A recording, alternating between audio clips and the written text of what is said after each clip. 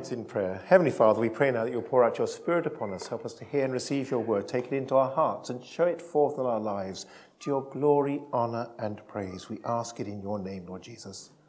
Amen. So you need to be on page 1137. A little while ago, I was invited to join the team here that were looking for a new vicar for you. I was sitting next to Andy.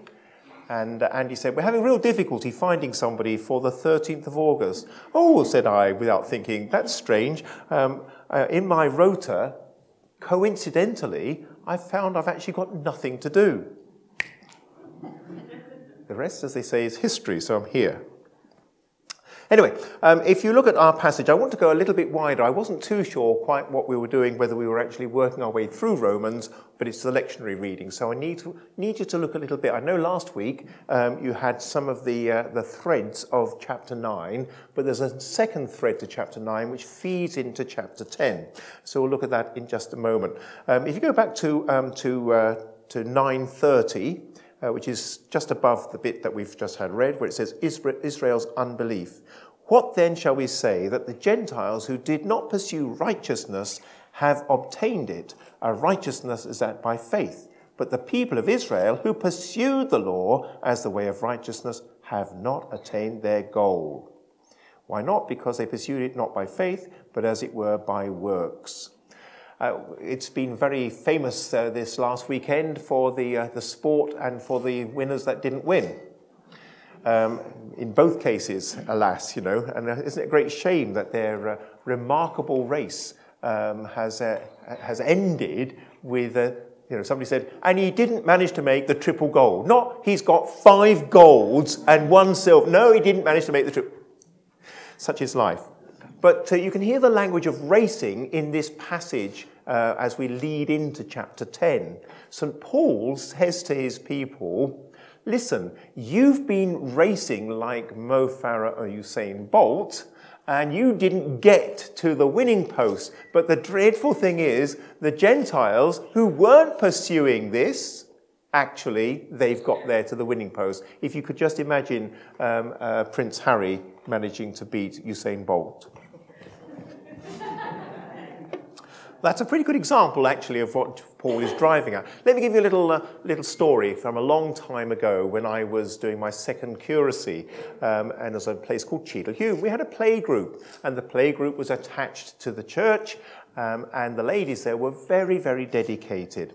But we realised we had a problem, because as we sat down and opened the books, we realised that actually the play group was making a loss because of the amount we were charging and the number of staff you had to have on the ratio determined by law. So we sat the leaders down and he tried to explain this to them. And the beautiful, lovely lady said, okay, we'll do an extra session. And the rest of the leadership team looked at each other and went, the more sessions you do, the more you're going to lose. You cannot win this race running the way you're running it. And that is exactly the picture that Paul is painting. You can't win the race by the way you're running it, is what he's saying to his people. And that's where we pick up, because what he's been saying is that there is a conviction going on here. Now, our opening line sounds positive, doesn't it? Moses writes this about righteousness that is by the law. The person who does these things will live by them. Now, the but that follows it should give away that there's something going wrong here. The but is telling you that won't work. Lots of people think about you as Christians that you are simply people who are trying very hard to be very, very righteous and holy. And when they discover that you're not, they all go, what a bunch of hypocrites, and they won't listen to anything you have to say. But of course, you know something very different. You're not being saved by how good you are, just as well. I'm not being saved by how good I am, just as well. You're being saved by the grace of Jesus Christ and by the faith through which you receive that grace. That is what's saving you, not your good works. And the more that you try and make yourself good and perfect and lift yourself up, the more that you actually reach the point where you've failed. And what's worse, the harder you try in this race by the law alone, the more condemnation you bring on yourself, because if you think about it, somebody who thinks that they've got to the point where they are good enough for God through their own hard work has just added some extra layers of problems to their life because they think they're good enough for God. They're self-righteous. They're full of themselves. They're holier than thou. And they're a real problem to the people amongst whom they live. They're not even that nice to know sometimes. They're very judgmental. Well, I wouldn't do that. No, but you've got other problems. So that is the conviction that Paul is driving at. If you run this race this way, and there are some people who call themselves Christians who think they can actually be good enough for God, if you run this race this way, you will lose. It's the ones who aren't running the race are winning. That's the bizarre thing. So, see what Paul goes on to say. He says, the person who does these things will live by them, but the implication he's saying is, and die by them. There is condemnation. There is conviction. But, he says, and he goes on, he's using a catena of Old Testament quotes to drive the point home. And you can see them all listed at the foot of the page in your Bible. But the righteousness that is by faith says, do not say in your heart, that is to bring Christ down, do not say in your heart, who will ascend into heaven, that is to bring Christ down, or who will descend into the deep, that is to bring Christ up from the dead. Implication is that he's saying, Jesus has already drawn very near to you. The word of God is here in God's word written. So in God's word written, we find God's word, the Lord Jesus. And by finding the Lord Jesus, he chose to come from heaven to earth. We sang that bit. He chose to be raised from the dead for our resurrection, for our glorification, for our joy and our salvation. And so, in choosing to do that, you don't have to strive to bring him up or bring him down. It's not your problem. Instead, all you need to do is to move from conviction to confession. Now, I know we had a confession, but it's not that kind of confession that I really mean. It's not, I've done all sorts of dreadful things and therefore please have mercy on me, which does work. That's not a bad thing. But nonetheless, here's the confession. He says, what does it say? The word is near you, in your mouth and in your heart.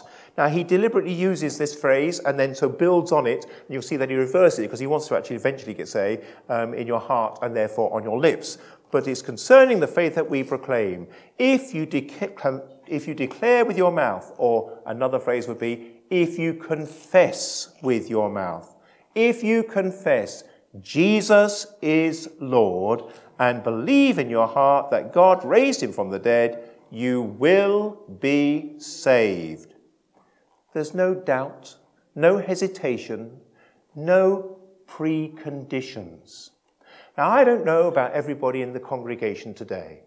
You know your own heart and mind, and you know whether you know the Lord Jesus as your friend and your Saviour, or whether, in fact, actually, you're still trying to make yourself holy for God. But here's the great joy, and this is a joy we as established Christians need to hear anyway. We need to remind ourselves of the conditions under which God accepted us. Was it because we were super good?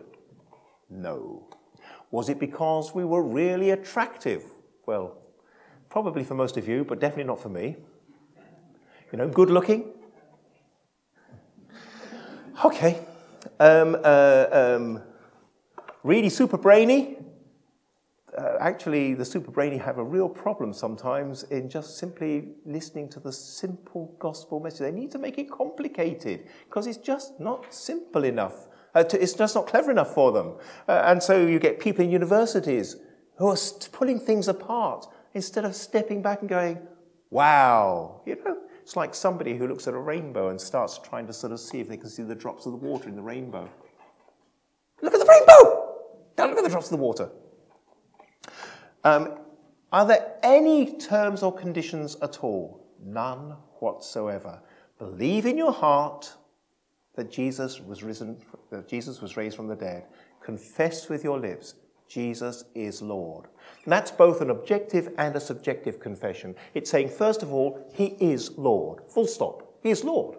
He's Lord of everything. He made everything. He started everything. He sustains everything. He'll be there to the end. He's the beginning and the end, the Alpha and the Omega. He is the Lord. That is the objective reality. As we're told elsewhere by St. Paul, every knee shall bow and say that Jesus Christ is Lord. Everybody's got to do it.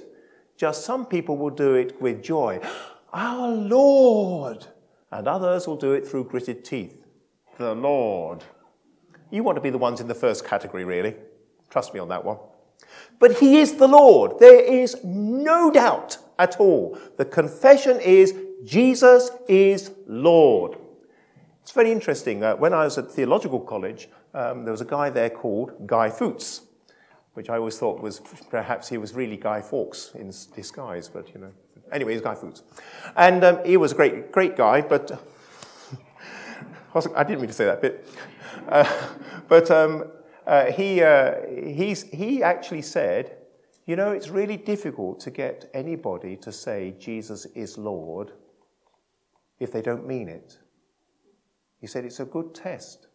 And he had somebody who was a theologian, was saying this and this and this and this and this, you know, very clever.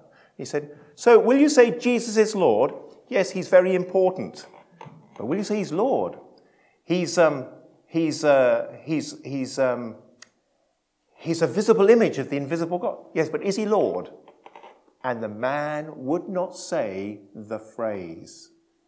Now, it is, I realise, a little bit simplistic. You will get somebody who will end up saying that. But on the whole, people are not prepared to say that because they recognise they're making a confession which actually has a consequence. But I want you to just, first of all, rest in that wonderful warmth that you can see in this passage. I know St. Paul so often gets bad press, doesn't he? You know, he's sort of grumpy and he's wagging his finger at people and all the rest of it. And yet at the very heart of his letter, here to the Romans, he's saying, listen, good news. Jesus calls you, and he calls you without preconditions. You don't have to already done the preparation course before you can be saved. You don't have to done the baptism preparation course. You don't actually have to have hair. I had it when I was called. I just wore it away. I can't think how, you know. But anyway, there are no conditions at all. He just calls you to trust him. Jesus is Lord. Of course, as soon as you've actually made that declaration, you know that you belong to him. He is Lord, and that will have consequences. Just one little thing in passing, by the way. It is with your heart you believe and you are justified. It is with your mouth that you profess your faith and are saved. It is a clarion call for a simplicity. God calls us to trust him and to walk with him. As Scripture says, anyone who believes in him will never be put to shame. And then finally, everyone who calls on the name of the Lord will be saved. There's no ands, ifs, or buts. Now, I know some of you have struggled in the past, particularly in this book of Romans. There's a thing called predestination. And some people actually think that predestination is one of those boo words. You'll find it is in the Articles of the Church of England. It's in the 39 Articles. But the Articles show exactly how we're supposed to understand this word, predestination. It tells us in the Articles that predestination means is a doctrine of sweet savour to any believing Christian. Why? Because what it tells you is that when you have professed with your lips and believed in your heart, you won't fall away. Because it is God's grip on you that is pulling you to salvation, not your grip on God. You know, the image is if you're a parent and you've ever crossed your child across the road and you say, what do you say to your child? Take my hand. Yes? And the child takes your hand. And to all intents and purposes, the child, if you ask the child at this point, who's holding whose hand? They'd say, I'm holding daddy's hand or mummy's hand. But as you step towards the road, that nutcase in the car comes zooming past, 35 miles an hour in a 30-mile zone or whatever, coming a bit closer or whatever. And what happens next?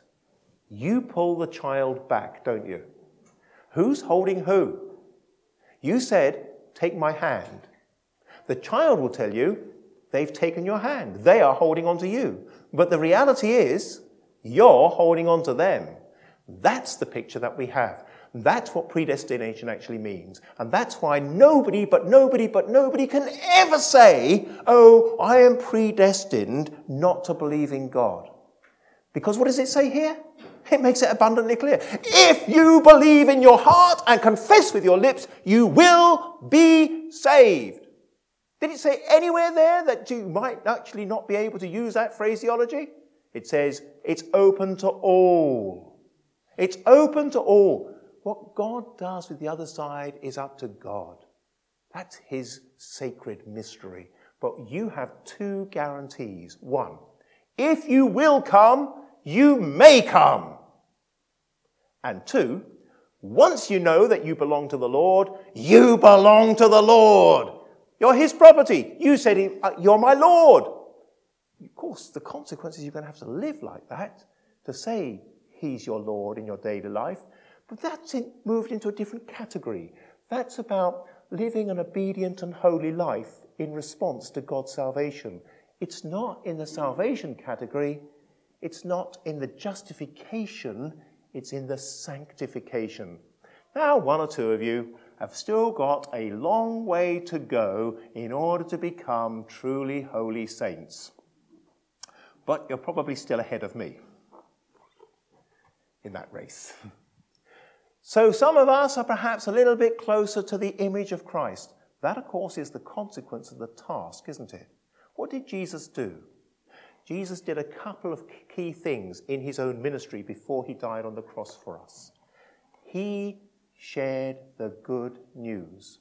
Now, he shared the good news with anybody who was willing to listen. He shared the good news with people who were outsiders. He shared the good news with people who were, for instance, the Samaritan woman, that nobody... He's talking to a woman and a Samaritan? We'll have to clean him off later on. Teflon Jesus. You can't corrupt him. He doesn't need cleaning off. He touches the leper and embraces the leper. He speaks to the lady taken in adultery. What happened to the guy, one wants to know. He speaks to the lady. He embraces. He speaks to Gentiles, the Syrophoenician woman who says, yes, but Lord, I'll live on the crumbs. And he says, yes. And the crumbs are a rich feast. He's the one who talks and embraces all the people around. And there's the consequence. You see, that way is a way of conviction. Instead, you need the conviction of the confession. Jesus is Lord. He's raised from the dead for our justification. And he is Lord. As soon as you've got that, you move on to the consequences. And what is the consequence? You are sent. The whole point of the salvation of God's people is that you are sons and daughters of God. Well, we have to use the phrase sons of God even for the ladies. Why? Not because we're trying to be sexist or weird like that, but because actually you take Christ's place in God's economy. He's taken your place on the cross. You have taken his place in the heart of the Father. There's room in the Father's heart for the Lord, for Jesus as well, don't worry. But essentially for that reason, you have been adopted as God's children. And therefore, what are you supposed to look like? Well, you're supposed to look like the Son of God. You're supposed to look like Jesus. When somebody sees you, they haven't read their Bible. They don't know whether there's any conditions on them being made welcome by Jesus. All they can read is they're Christian. You, for them, are Jesus. And that's how it's meant to be. Now you're probably thinking we all should have had the confession after the sermon.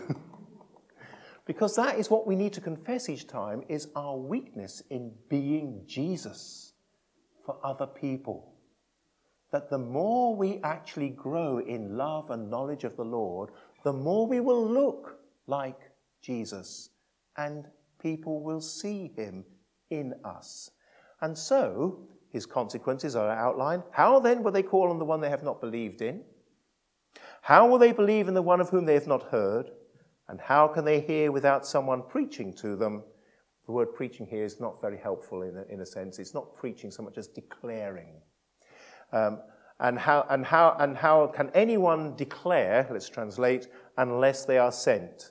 As it is written, how beautiful are the feet of those who bring good news.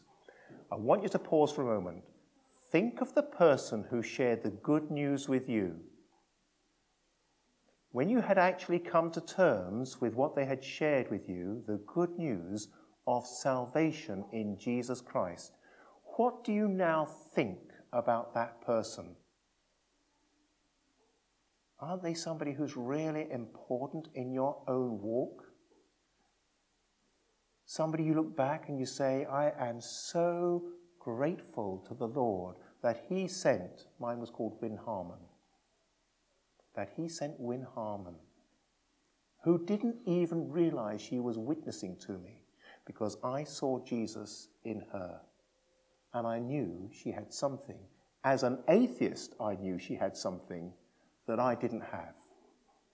And so, without her knowing that she was actually instrumental in my salvation, she became the good news, the beautiful feet. That is the consequence. How you're going to now live in the light of the grace that God has poured out upon you. You can't win the race by running that way, but you can have the confession that Jesus is Lord and then live in the consequences of his lordship. Let's pray. Heavenly Father, we pray now that you'll pour out your Spirit upon us in such a way that we may indeed walk your walk, live your life, and show your love. We ask it in the name of the Lord Jesus, who we wish to show in our lives. Amen.